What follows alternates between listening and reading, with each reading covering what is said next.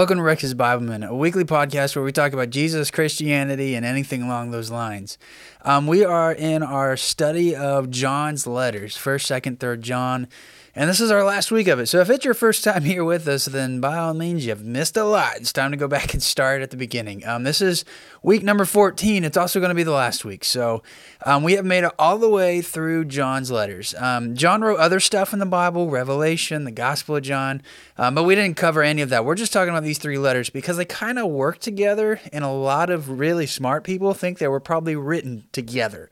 Or very close together anyway. So let's get into this. Let's finish this thing up. We're going to cover the entire book that we call 3rd John, which is actually a letter, in one go today. And so, as always, it was written by John, the apostle, the guy from the Gospels who wrote the Gospel of John, Jesus' cousin, actually. And it was written at the end of John's life from southwestern Turkey, where a city called Ephesus was. It's abandoned today. I don't know that I've ever said that, but Ephesus is abandoned today.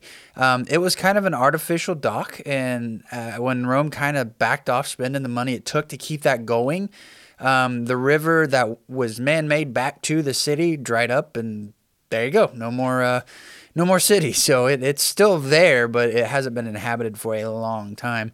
But anyways, it used to be one of the five most important cities in the Roman Empire when John was writing this.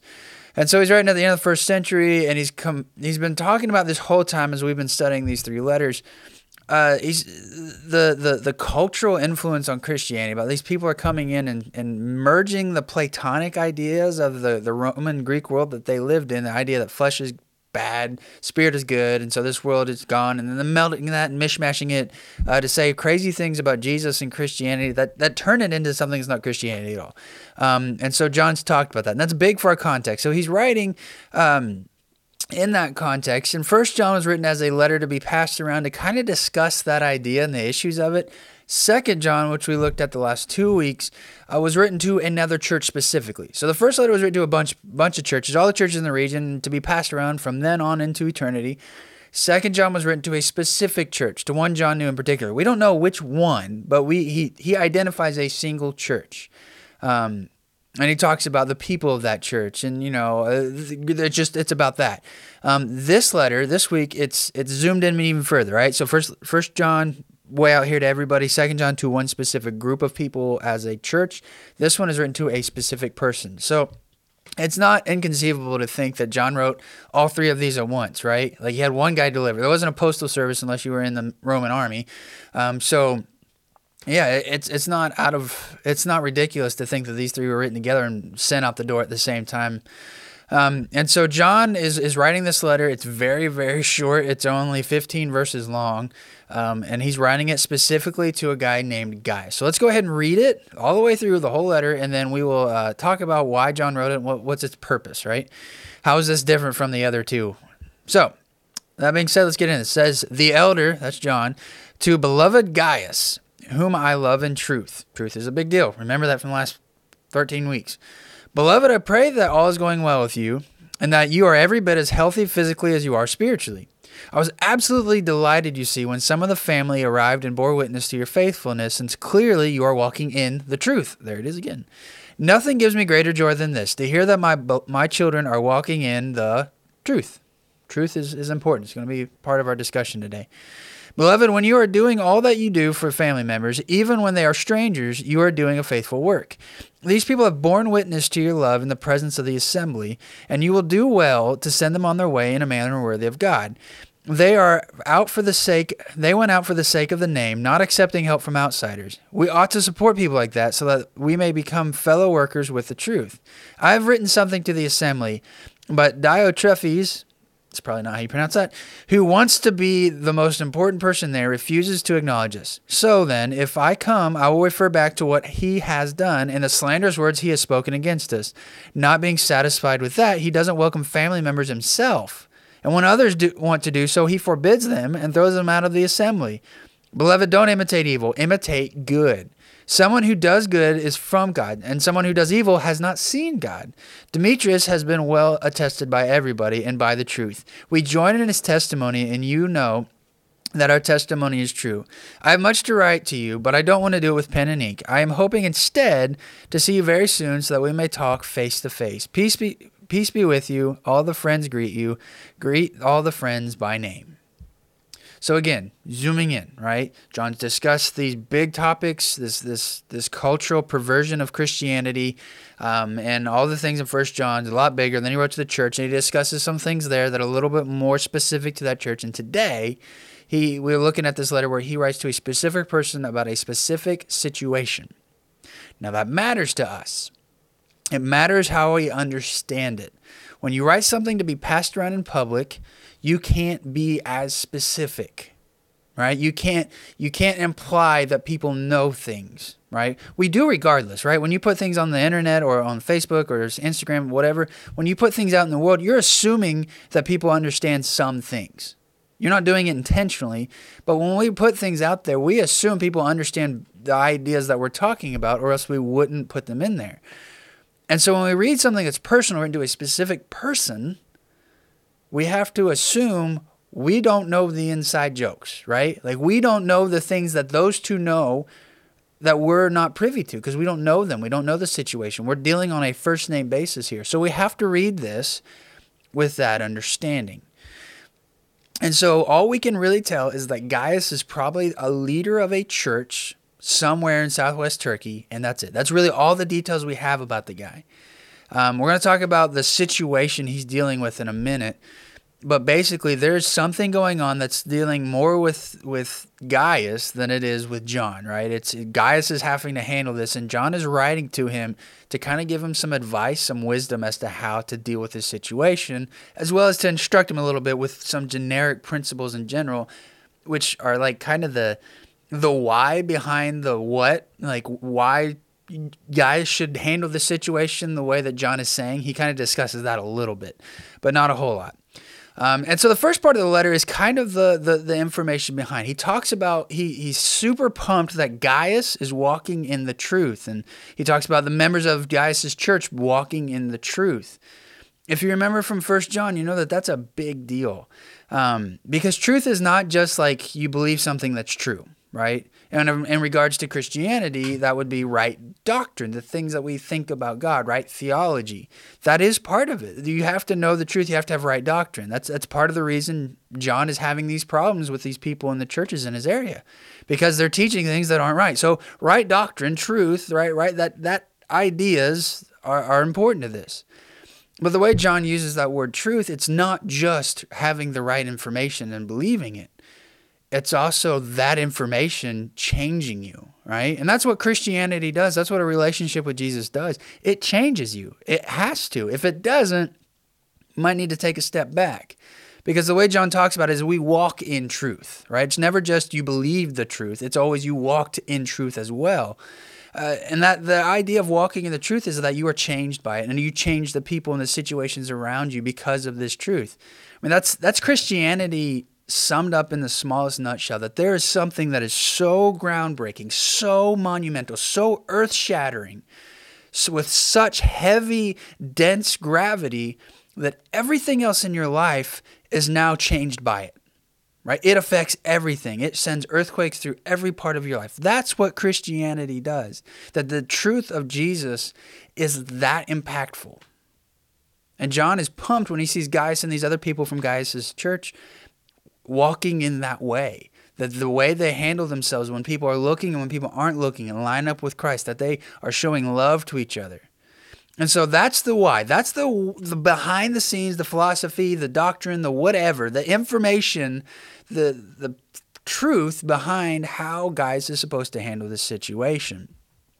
Because when Jesus is the center of your life and it has that kind of huge impact on it, how we treat other Christians should be directly influenced by that. And that comes up in this situation in regards to hospitality. Hospitality is a big, big deal, especially back then. Today, if you travel, you can book a hotel in advance, right? And you're basically, no matter where you go, you're allowed to book a hotel. Like, nobody can reject you because of what you believe or your skin color or where you're from. Like, you can get a hotel basically anywhere.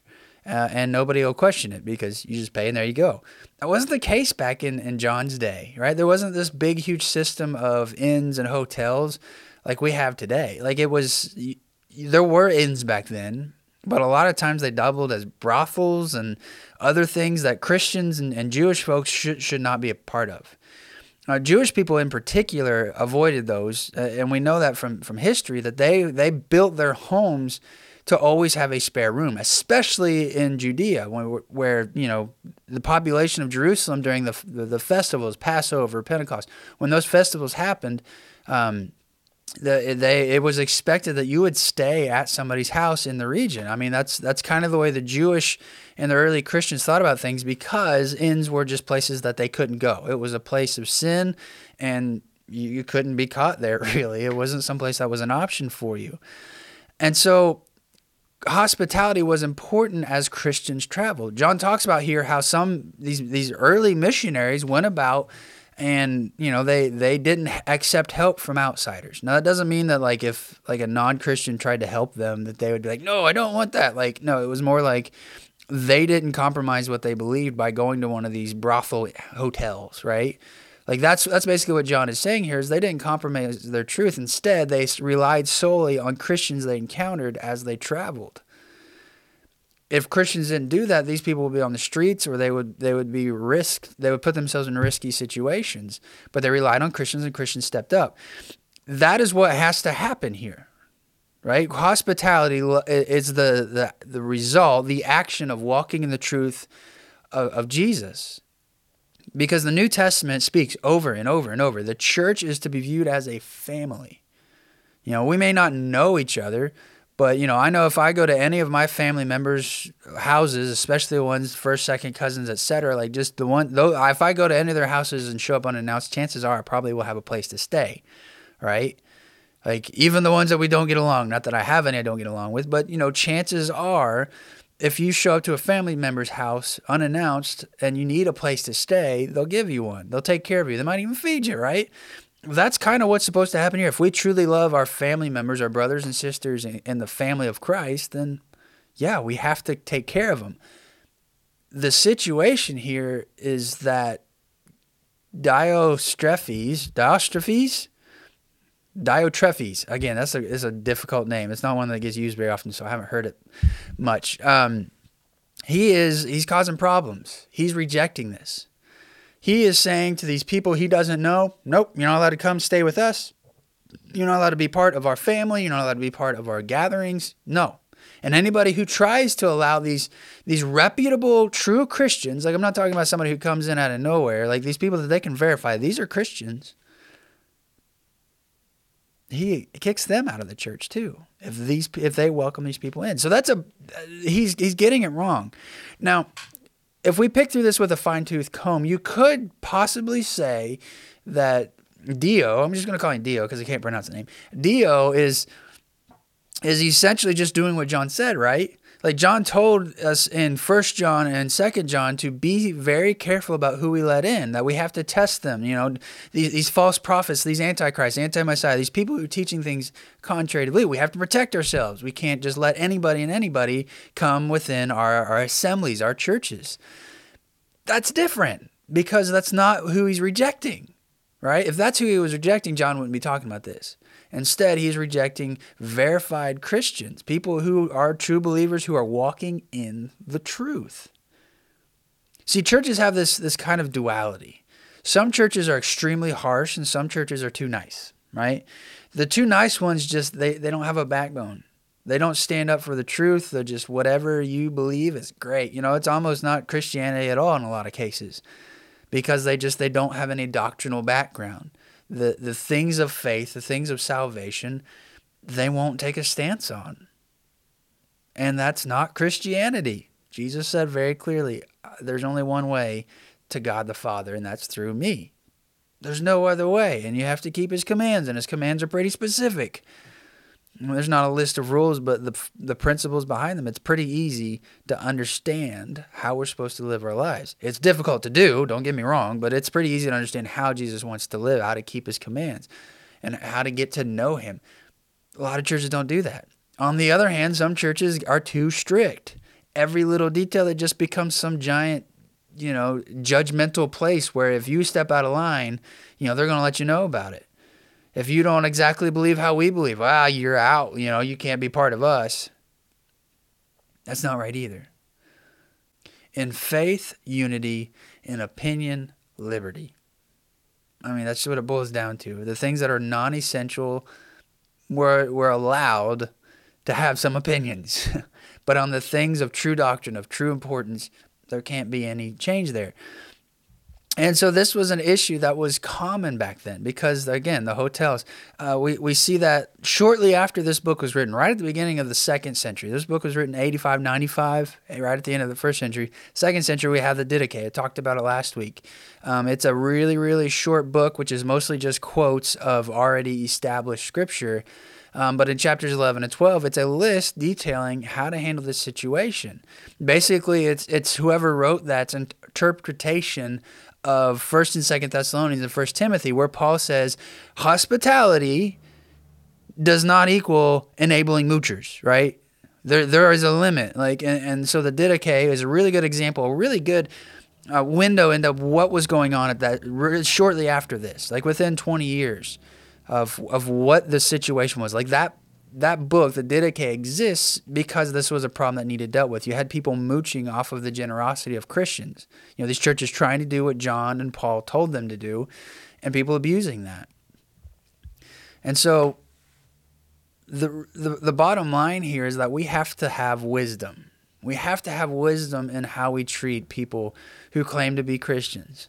It's not wrong to ask them what they believe, especially if they're asking for something from you. That is 100% valid. You shouldn't give to every single missionary. You shouldn't give to every single charity. You shouldn't give to every single company out there claiming to be Christian, claiming to do good things, because a lot of them are simply wolves in sheep's clothing. Sheep's clothing. That's the right way to say it. I thought, oh no, I said sheep's again. No, sheep is possessive. Wolves in sheep's clothing. It's important that we test them. John tells us to do that, but it's also important that we know where the line is, that they're allowed to have differing opinions, different ways of doing things. But if we're on the matters of salvation and faith, we have to be united. And so that gets us to the end of this letter. Here, Paul mentions another person, Demetrius. Demetrius is the letter carrier.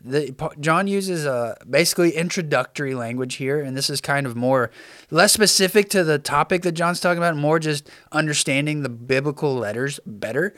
When you read this kind of language, I commend to you, or let me introduce to you so-and-so, that's the person who carried the letter, right?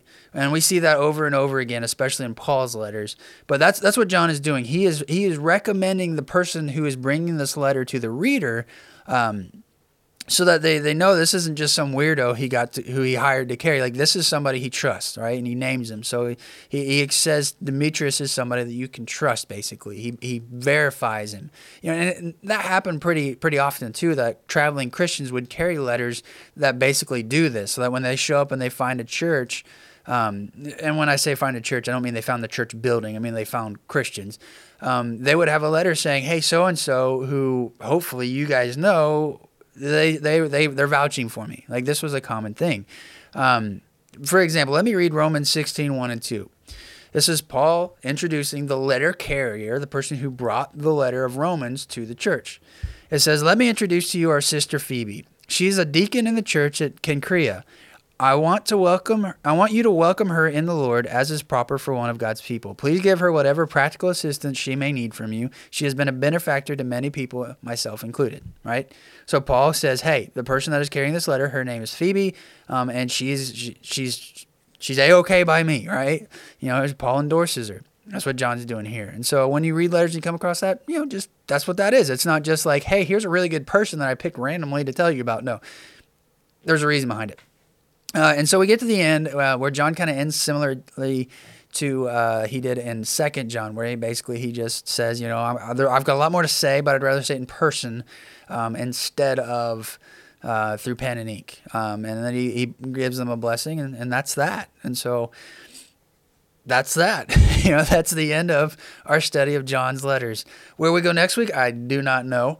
But as always, tune back in next week and find out. If you have any questions, please reach out to me. Let me know. My contact information is at tollsborochristian.org. Otherwise, we'll see you next week.